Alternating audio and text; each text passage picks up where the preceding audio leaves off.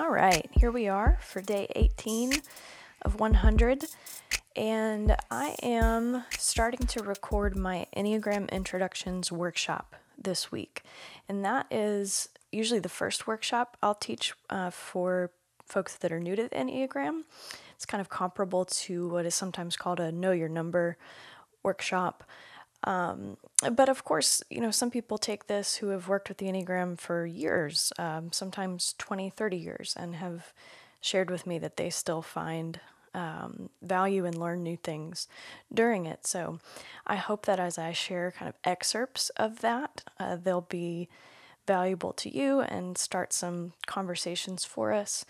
And I am planning on making this complete recording of this workshop available just after the 100-day project is over, as I'm getting it all compiled and packaged together to be an audio online version of that workshop. So this is our first little taste of that, and we'll jump in. Okay, I like to start this introductory conversation with a question, and that question is always, what if the golden rule isn't so golden after all? Now, before I lose you, I am not negating the deep wisdom that comes from what we call the golden rule, and that you might remember that as, do unto others as you would have them do unto you. There is a version of this in almost all cultures and wisdom traditions or religions. There's some quite beautiful versions of it. I encourage you to Google that. And so I'm not negating the invitation to empathy or this ethic of reciprocity that this hopefully instills in us or begins in us. But I hope we can open it up in a bit of a new way. Because I don't know about you, but I have certainly treated people exactly the way I would want to be treated and have had that backfire. Are you with me? So I think that we need to take it one step further. And there is actually something called the platinum rule that is often used in therapy and other settings. And it says, treat others the way they want to be treated. So yes, treat others with the same level of care and respect with which we wish to be treated.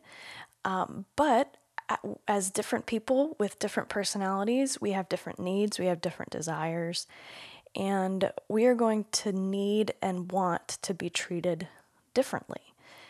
And the Enneagram is a tool that can help us do that extra work of getting to know how people need and want to be treated and how we can at least meet each other in the middle on this.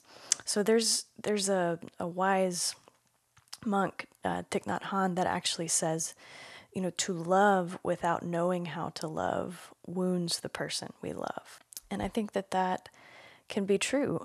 We can, with the best intentions, give someone the best we have to offer, but through the lens of what we would want or need in a situation, and it can actually not only not work, but it can do damage. The way I want to be treated in a situation might totally suffocate someone else, and the way someone else might want to be treated in a situation might make me feel just like they abandoned me. And so those sorts of things, the Enneagram helps us to know and navigate and hopefully kind of adjust our personal style to fit better in the context of the relationship or the person that we're interacting with. And one of my teachers, Suzanne Stabile, says something like, we have this assumption that we're all the same and we're all seeing the same things, but we're not, and we're not. Even something just as simple as walking into a room, we're all noticing different things. We're seeing different things. We're taking in different information, and we're responding in different ways. We need different things in response to that. Some people walk into a room and see, everything that's just a little out of place or that could be fixed or improved, the crooked painting or the stain on the carpet, that kind of thing. Some people are walking into a room and seeing immediately where the exits are.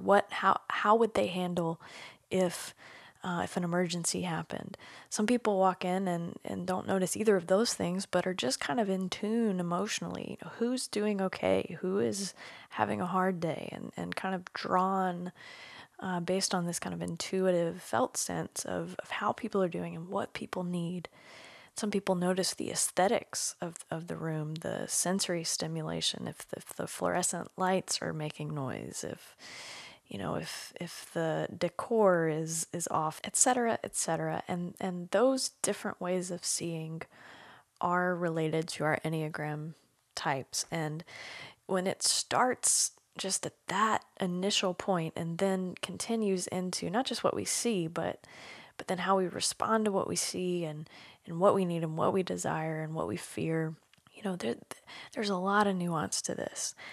And the model of the Enneagram really gives us tools with which to identify these things in ourselves and know these things, hopefully, about people that we care about or interact with.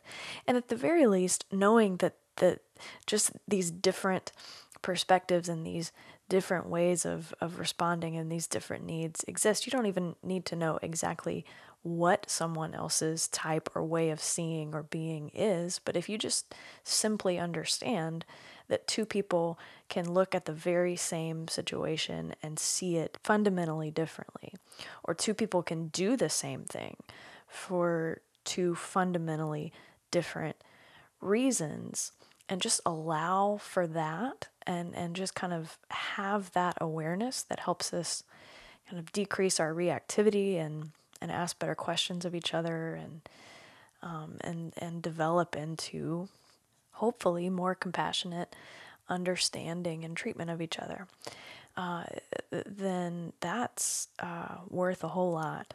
And the Enneagram gives us a map, a shorthand to kind of figuring a lot of that out.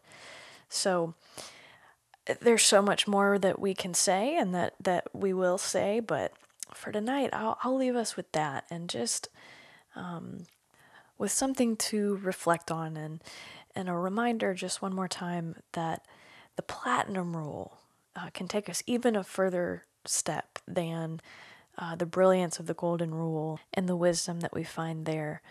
And that is to treat others the way they want to be treated. And how do we know how they want or need to be treated? That's where we need tools, and that's where we need knowledge, and that is where the Enneagram can come in. So we will pick up there tomorrow and move forward. And until then, I hope that you are well, and we'll talk to you next time. Thanks.